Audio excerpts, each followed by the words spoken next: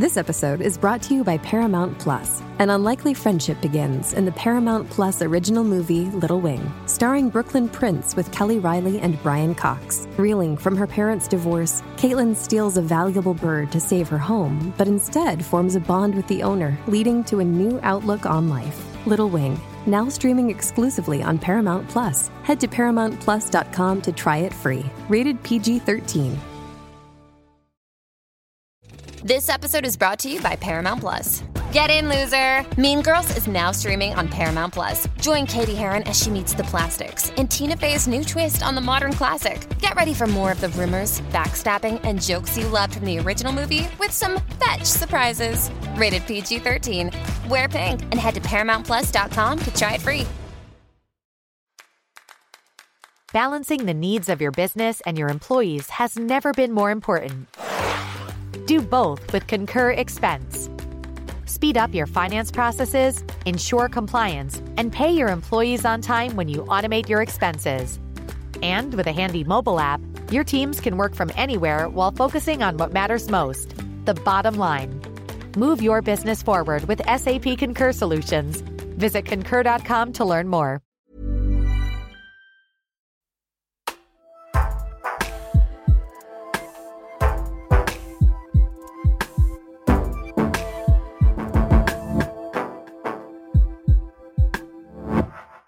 Well, hello. Thank you for downloading another podcast from your friends at Books of the Year. We're delighted that Robert Harris is going to be joining us very, very shortly. Matthew is there with his dodgy Wi-Fi, which will be edited. I am. I feel we should say right at the start, Simon, we should say that we invented leaving the BBC to go and then start a podcast well before the likes of your Emily Maitlisses and your John Sopels. We were well ahead of the curve there, I think. Yeah, exactly. Yeah, so, hey, Sopel, hey, Mateless, back in your box. Mind you, they're very successful, very good news agents, very good podcast as well. But anyway, we're available to come on and we can promote our podcast on yours. Before we get to Robert, some correspondence into us here. You can tweet us at Books of the Year. Finally got, I can't remember what our email is, booksoftheyear@yahoo.com. That's right. Well done. Elton Barker, thank you. Finally got reading Jonathan Friedland's book. Wow, riveting. If the book is anything like the pod, I'm not going to be able to put it down. Jonathan Friedland's final thought is a gut punch that people frequently fail to recognize or shy away from acknowledging an impending catastrophe. Justin's a fan of that. I very rarely buy physical books these days, but I made an exception after hearing Jonathan Friedland on Books of the Year. If it's half as good as it sounds, this one will be on the bookcase. Craig Jarvis says The Escape Artist by Jonathan Friedland, which arrived this morning. I don't usually read nonfiction, but I was so drawn in by his recent interview on Books of the Year, I just had to find out more about Rudolf Verber, who's the main character, who is, in fact, the escape artist. Indeed. And Sarah Deach says, great choice. It's utterly gripping. I can't stop recommending it to people. And Caroline Norden. Oh, this is on TikTok, which I believe is my latest. Yes, you're right. Yeah. This what Caroline says, a 2-day read, everything you want from a book, suspense, drama, resolution. Even after Books of the Year, I didn't know what would happen. Boom. Thank you very much indeed. Put it on the front cover. What a book it is. Yes, exactly. Put it on the cover. If you want to get in touch, we would love to hear your thoughts on any of the shows we do, particularly the Robert Harris interview, which you're about to hear. Booksoftheyear@yahoo.com if you want to email, and you can tweet us at Books of the Year. Now stand by. It's the big guest time. So what a thrill it is to welcome Robert Harris back to the podcast. Robert, hello. It's very nice to see you, sir. You're looking very well. Hi, Simon. Yes, I am feeling quite well. Had a nice summer. Very nice. I think you got a South of France tan on. That's what I'm thinking. Actually, I went to Greece for a change. Oh, right. Okay. Well, very nice. It's delightful to have you back every single time, but the new thriller is fantastic. Robert Harris, Act of Oblivion. Matt will now describe it in time-honored fashion. Yes, I will. So I'm going to guess that certainly the front cover that I've got in front of me, Robert, is the one that we're going to be seeing in our bookstores, because it's certainly the one that I've been seeing advertised everywhere. And that is Robert's phone. Sorry, I've turned it off. Beg your pardon. Don't worry. This is just typical, isn't it? You're working with amateurs. Not at all. Right. No problem at all. Yeah. So the front cover is very sort of it was shouting out winter because we've got a very winter sky with snow on the ground, and then two figures on horseback. Right in the bottom right-hand corner of the front cover, on horseback, clearly running away from something. We can see some wolves faintly in the background, and then Robert Harris in gold and Act of Oblivion in black. And Robert Harris's phone is not on the front cover. If you want to call Robert Harris, yes. Okay, I think even with my technical incompetence, I've now switched the bloody thing off. Okay, all right. Okay, Robert Harris, Act of Oblivion. So let's assume that the phone is off. Robert, tell us. Now, the Act of Oblivion. I should say, when I was reading this, a GP friend of mine was around the house, and because she's medical, looked at it, and she read it as a CT of Oblivion. So therefore, she took it in a completely different manner. But anyway, the Act of Oblivion was a real thing. Tell us what the Act of Oblivion actually was. It was an Act of Parliament passed in the summer of 1660 when Charles II came to the throne after England had been a republic for 11 years following the Civil War and the execution of Charles I. And the Act of Oblivion was a sort of deal between the parliamentary forces and the royalists. And basically it said, all is forgiven. There will be no retribution for anyone who took up arms against the king. All will be sweetness and light, except for anyone who had any hand in the death of Charles I. That was the people that signed the death warrant, 59 of them, and the 100 or more judges who presided over the king's trial. And these men were required to hand themselves in. And some of the idiots did so in the belief that they would get mercy, but there was no mercy really shown. And anyone who didn't hand themselves in was ruthlessly hunted down. And that's where this phrase, the greatest manhunt of the 17th century came from. And my book basically tells the story of that manhunt. And why and how did you alight on this manhunt as the topic for your latest work, Robert? Because it's a fantastic story. I just wondered, and obviously it's been there for hundreds of years. What was it that made you think this is for me? Well, I saw this tweet, I think it was, about the great manhunt, and it just intrigued me. So I followed the lead, and it was about the regicides. There have been a couple of books about it. And I thought, well, this is a great story, and there is something I can do here with it, which a historian can't do, and that is that we don't know who really organised this manhunt. It went on for years across Europe, Holland, Germany, Switzerland. There were assassination squads, and then it spilled over into America. And I thought, well, I'll invent the man who's responsible for tracking these people down. That was the start of it. So I have invented this character called Richard Naylor, who's the clerk to the Regicide Committee of the Privy Council, and he goes after these guys. And I chose in particular to focus on the two men who are on the cover galloping across the snowy wastes of New England. They were real figures, a Colonel Goff and a Colonel Wally. And the book is essentially their desperate attempts to try and stay one step ahead of Naylor.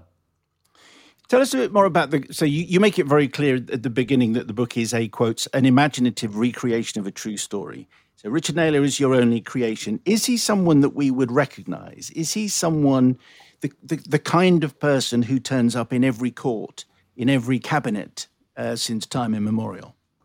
Yes, I make that point in the book, that he is a sort of an anonymous behind-the-scenes figure. Implacable, remorseless, who knows how to survive in a bureaucracy, but he has a particular personal animus against Wally and Goff to do with the death of his wife, and so those two, he's witnessed the execution of Charles I at the beginning of the book, and he goes around with a linen handkerchief spotted with the martyred king's blood, which quite a few royalists did do. And so, he's dedicated to tracking these people down. And I really made him a sort of obsessive law man, I suppose. And I think he's quite a modern figure in certain respects, although I try to keep true to the 17th century. And there were times when I thought he'd run away with the book, actually, because he's so dynamic that I worried that the reader would have too much sympathy for him, actually. I adored this book, Robert. I'm a big fan of your work. We've had you on this podcast before. We've had you when we were on Radio 2 before, and that's testament to how much we enjoy your books. But I don't think I've enjoyed any of your books as much as this one since Fatherland. It's absolutely outstanding. I took it on holiday with me to the Western Isles, which was considerably less sunny than your holiday, I'm going to guess. But I absolutely raced through it. I want to ask about this act of oblivion, because of course England isn't the only country to bring in this kind of idea of let's forget about whose side everyone was on. We're not going to have any retribution. We're all going to get on with being a country. I remember Spain is a country that I know pretty well. They had the Pacto del Olvido, which is almost an exact translation of Act of Oblivion after Franco died. And even when I visited the country a good 15, 20 years after Franco had died, you still knew who was on each side. There were still things you could and couldn't say in mixed company because you didn't know how people were going to react. And I suppose the point I'm making there is that whereas in South Africa they had the Truth and Reconciliation, in other words, we are going to get everything out in the open and we're going to talk about it all, as opposed to we're just going to try and forget it because it's just not effective. And I want to get your thoughts on that as to whether it was effective, because obviously there were people, as you've already said, who thought, oh, right, Act of Oblivion means I can, come out of the shadows, and they were foolish to do so. I mean, it was a remarkable piece of legislation, actually, and it did work because there was no more civil war. It's quite remarkable that there wasn't a continuation, in fact. And I'll tell you how good it was. When Oliver Cromwell died, his son, Richard, took over as Lord Protector. And the Cromwell's family were enormously powerful, as you can imagine. Henry Cromwell was in charge of Ireland. Neither Richard nor Henry was moved against by the Royalists. Both died of old age. The Cromwell family were left alone. It was only the people who'd been involved in the execution of the king, which neither of those had been. They were the only ones they hunted down. To begin with, the agreement was that they would only go after 4 of the regicides, as they called them. But once the Restoration Parliament was elected, it was full of people who did want vengeance, and the number to be arrested grew and grew and grew until in the end it was scores who were picked up. I mean, a lot of the people who'd signed the death warrant were dead, Cromwell notably, of course, but there were 30-ish or so who were still alive, and they were promised, if they gave themselves up, they threw themselves on the king's mercy, and a lot of them were told on the quiet that all would be well. But the mood got worse and worse over the summer of 1660, and they found themselves in irons being taken to the Tower of London, and then they realised too late that they'd just walked into this terrible trap. It was possible to save your neck if you agreed to say that you had done a terrible thing. Then you got life imprisonment. Unfortunately, life imprisonment really was pretty horrendous because nobody was let out, and they lived in terrible dungeons, and some of them were even paraded on the anniversary of the king's death every year with rope around their necks at Tyburn. But mind you, that was still better than the punishment of hanging, drawing and quartering, which was inflicted on those who refused to recant. Can I just ask you a bit about that, Robert? Because I looked up some of the details here, and it was only abolished in 1870 in this country. However, the hanging, the drawing, and the quartering is such an extraordinary, gruesome end for anyone, but also the regicides that you're talking about. And a bunch of the regicides get it all at the same time. And you give us just enough detail, but not too much. And I wondered whether you kind of agonized a bit over how much to include here, because it is so horribly gruesome. I certainly did. In fact, it almost put me off writing the novel, because I knew that I would have to describe it to some degree to give an accurate picture of what the times were like, and also to show why men hid for 20 years or more to avoid such a fate. And I think if I described it, if I'd invented a character and we or followed one of the regicides all the way through the trial, the imprisonment, and then the execution, and we got to know him, then I think it would have been awful. But as it is, I do it in a sort of paragraph in recollection. But I had to give the details because I think it would. You can't sanitize history. I mean, you don't have to sort of dwell on it in a near pornographic way, but you have to say what happened. I think you owe that to the reader. Yes. Well, I was grateful for the brevity, but we, as you say, we learn all that we need to do. And the other thing that particularly intrigued me, Robert, was your painting and description of 17th century America. Now, I imagine that 17th century London is slightly better mapped than 17th century America. How did you approach creating the vast vistas of America? Well, there are contemporary books about it. There are histories of these tiny little towns. That was a good starting point. There was something called the Old Connecticut Path, which was an Indian trail which ran from Boston Bay all the way across country to the Connecticut, more than 100 miles. And this was wasn't even wide enough to take a wagon. It was either on single file on horseback or on foot quite often, and you walk that way.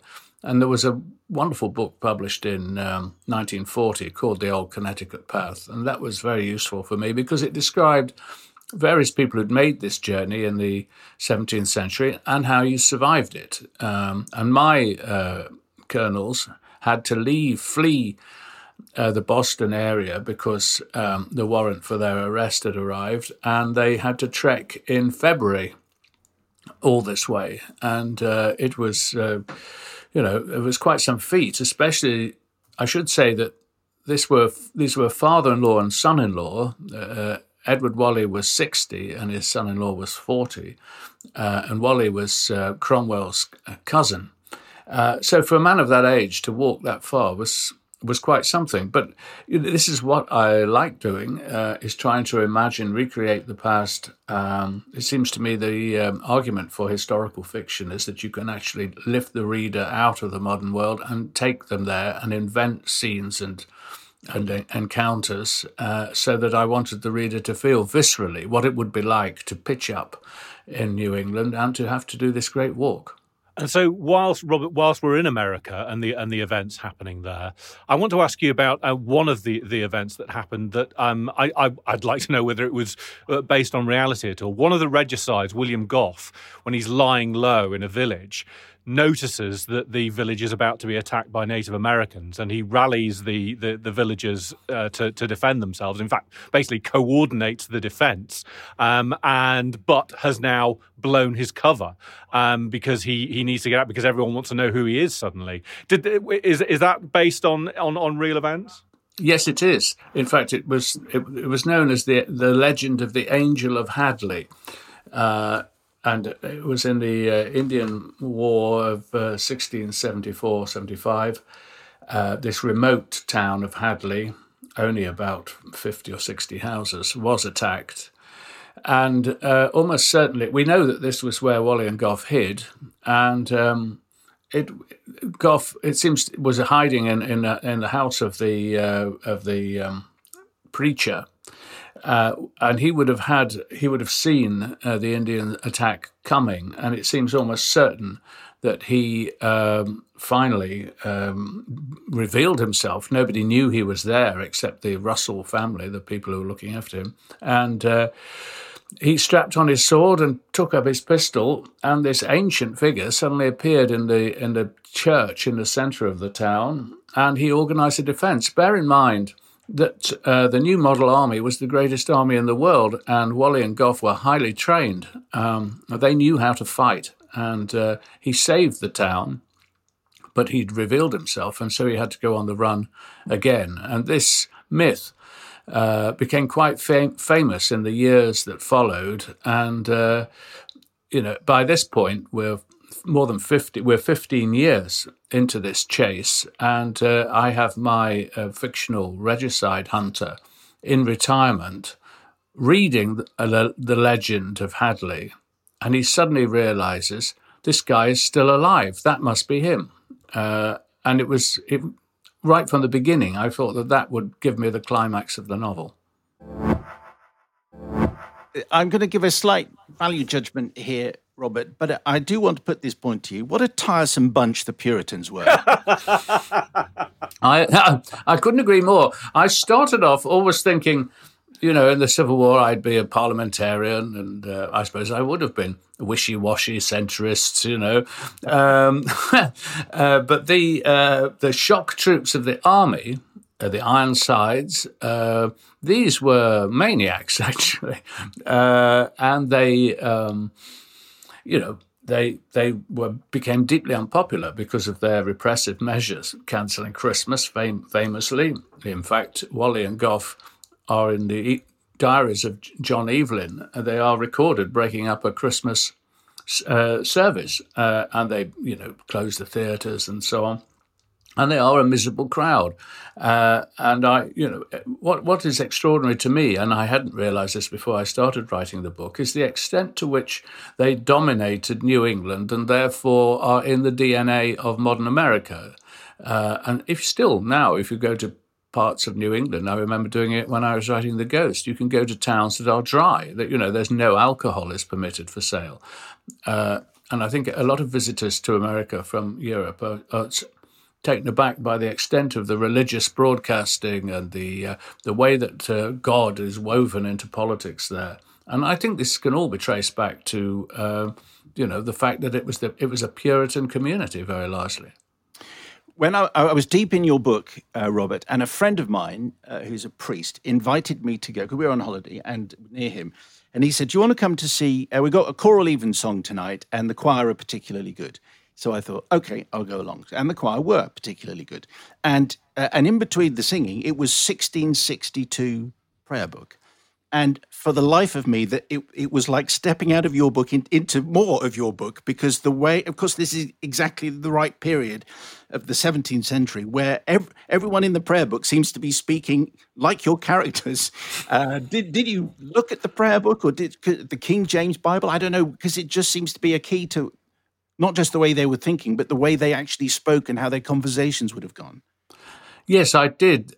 I mean, this is the third novel that has got a lot of the Bible in it, and I'm getting rather familiar with it. The religion is vital. You have to have it's the motivating factor. It's the reasons that these regicides, when they died, almost without exception, faced being hanged, drawn, and quartered with something like a smile on their face. At any rate, they were incredibly brave. They didn't collapse in the face of what was to come. So religion is absolutely at the heart of the book. What I didn't want to do was to have that sort of cod dialogue, of mock 17th century these and thous and ye's. I took as my model, frankly, Robert Bolt's A Man for All Seasons. You have an authentic feel of Tudor England, but they talk something which is recognisably modern English, and so I tried to do that. But I read the King James Bible, and I read a lot of letters and speeches from the time, just so that I could get the flavour of the way that they spoke. I mean, the classic phrase from the Bible, if you want to think of how they spoke, is in the Bible where they say, they know not what they do. That is a classic sentence structure of modern French, but of English at that time. No is's. We would say they don't know what they're doing. They would never have said anything like that. I wonder, Robert, you've already mentioned that when you were researching one of your earlier books, The Ghost, that you'd been in New England and you'd seen towns where they were dry and things like that. I wonder how much modern America, as in the last few months and last year or so, was in your mind when you were writing this book. Just bearing in mind, we have villages where you'll have the sort of village elder who says, "My word is law," and basically takes every law from the Bible. Very much a bit of a theocracy. And you even have Ned observing at one point that even Cromwell wouldn't have gone this far. And yet, in modern America, we're seeing laws being passed, certain rights being withheld based on what's in the Bible or what was written or not written in a constitution from hundreds and hundreds of years ago. Was that in your mind at all, or is that just something that was on my mind while I was reading your book? No, it's definitely on my mind. One thing I've learned over the years is you mustn't just use history as a kind of convenient peg or coat hanger on which to drape the modern world. It's false, and the books don't work, and the books will date as quickly as a novel set in contemporary times. But if you just allow the characters and the laws and the customs of the time, you just write them straight, then that's when you find the relevance to the modern world. And there were Massachusetts and Connecticut, they were Puritan largely, but they weren't crazy like New Haven. New Haven was a sort of breakaway sect of extreme Puritans who, as you say, followed the law of Moses. So, for instance, it's part of the plot and true that at sundown on a Saturday, the Sabbath began, and it went all the way through to dawn on the Monday, and you weren't allowed to move more than 2 miles from your house or cook a meal. And this was very strictly enforced with floggings and for anyone who disobeyed. And this was the town, New Haven, that really shielded the regicides because they didn't accept the authority of the newly restored king, with the result that there is no state of New Haven today. There are states of Massachusetts and Connecticut, obviously, but New Haven was abolished by the king. They were so furious with them. But all the beginnings of an independent America are there in 1661. The dislike of the king, the kind of independent thought. They have their own militia in each town for their defence, and Wally and Gough drilled the New Haven militia and are on record as saying if they had but 200 of the similar men, they need fear nothing, either in America or from England. So you've already got the beginnings of a kind of rebellion that would flower a century later. So, yes, you can see all the religious origins of America here, and you do get this sense that it informs the Constitution. Roe v. Wade, there are very, very few countries that are rolling back their laws on abortion. Ireland, for instance, a deeply religious country, has legalized it. But America is making it more and more difficult. And that I really do trace that back to this world that I describe in embryo in the 17th century. It took me back to at university, Robert. I remember reading Christopher Hill's "The World Turned Upside Down," and it was kind of thrilling again to remember what a convulsion this Civil War was. And we really don't know much about our Civil War. And if you compare it with America, slightly unfair comparison because theirs was 200 years later. But we really don't know very much, do we, in general, about what happened in our incredible Civil War? No, it's odd. It's not an either or, but it is odd that we focus so much on the Tudors, an important period though that was, with the breakaway from Roman Catholicism and the foundation really of a modern state. But we don't then go to the second and in a way more important phase of the revolution, which is when they actually took arms against the king because they wanted to get rid of bishops, they wanted to get rid of all the paraphernalia that they felt lingered on from popery and Catholicism.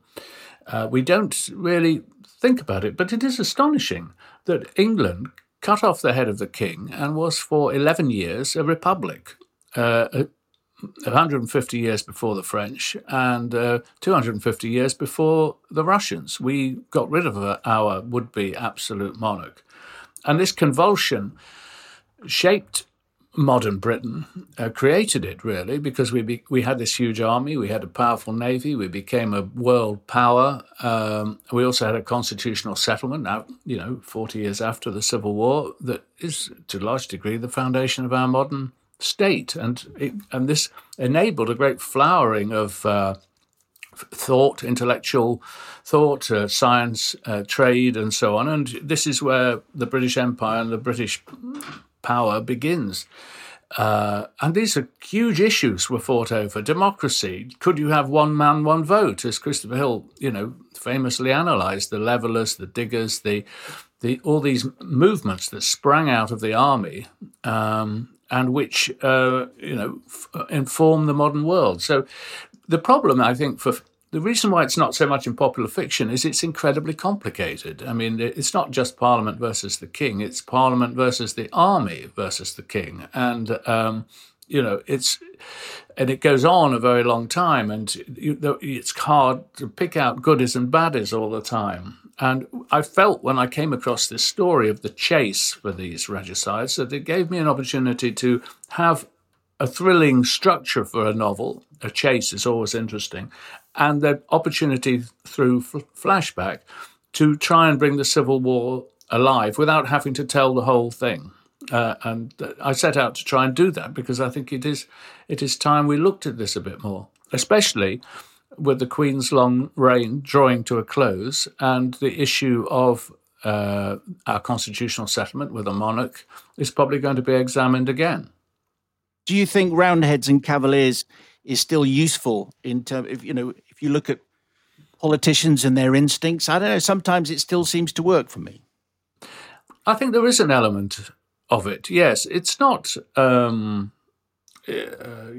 can't really sort of apply it to too great an extent, but I think if you take the stirrings, beginning with Henry VIII, of British independence from foreign control, and the constant refrain of popery and, the foreigners are trying to run us.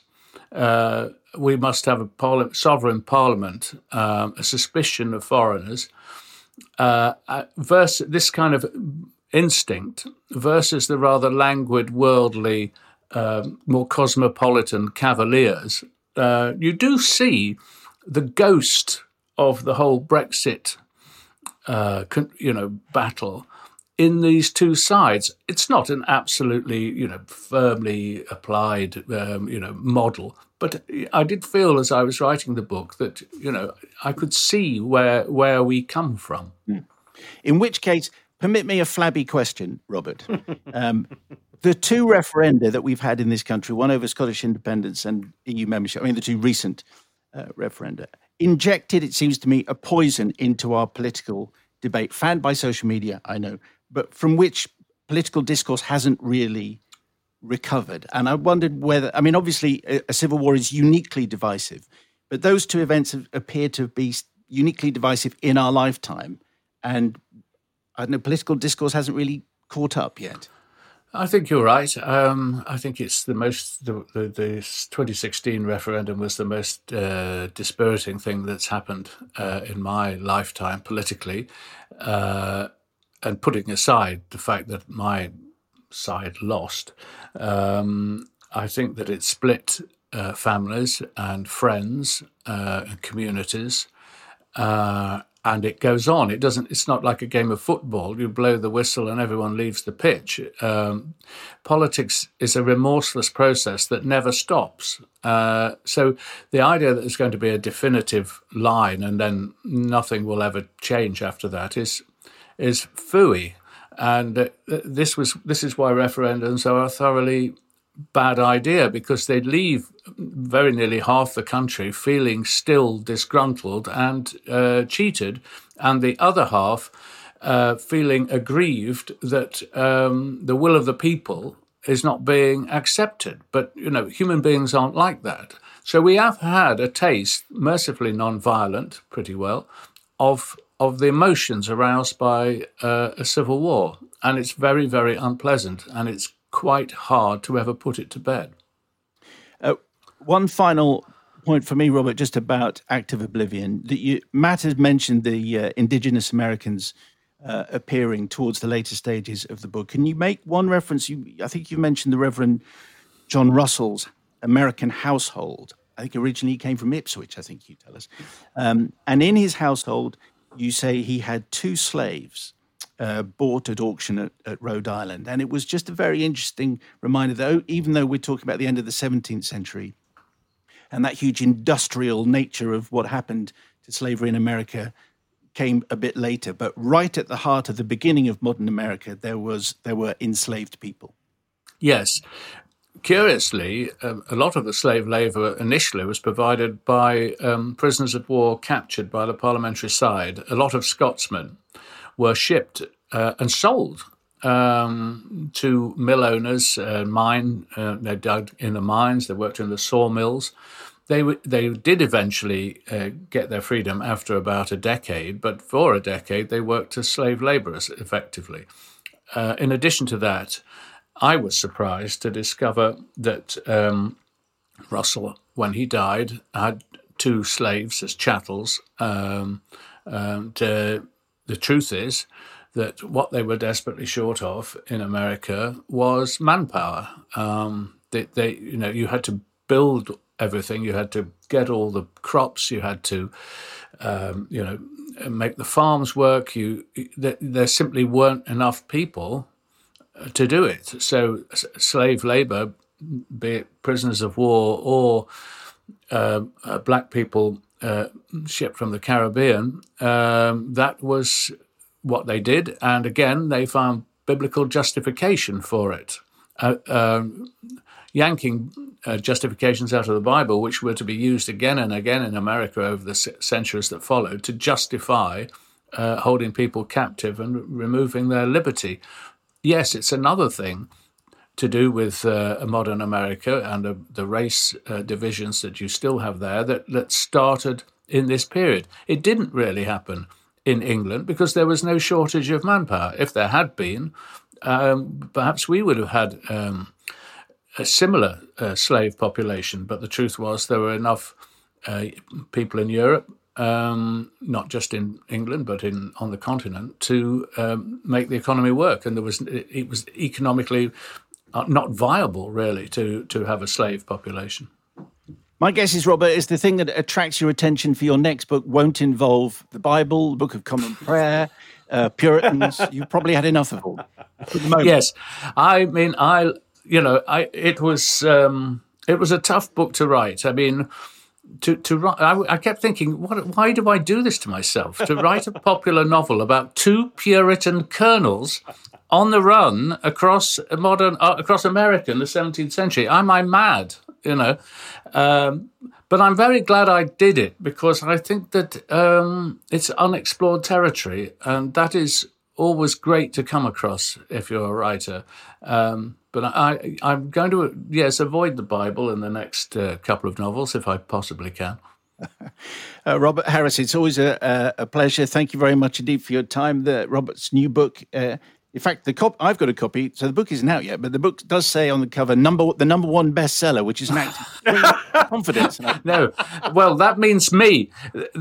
I know, when they say number 1 bestseller, that's me, because occasionally I've had number 1 bestsellers, and I would just say the book was published on the 1st of September. You just got a very luxurious free gift of an advance copy. Well, Robert Harris fans are going to love it. Everyone is going to love it. It is a terrific book, Robert Harris, Act of Oblivion. Robert, the number 1 bestseller. Thank you very much indeed for talking to us.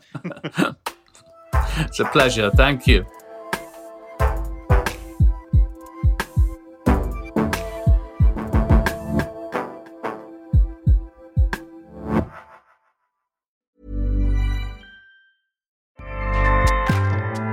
Acast powers the world's best podcasts. Here's a show that we recommend.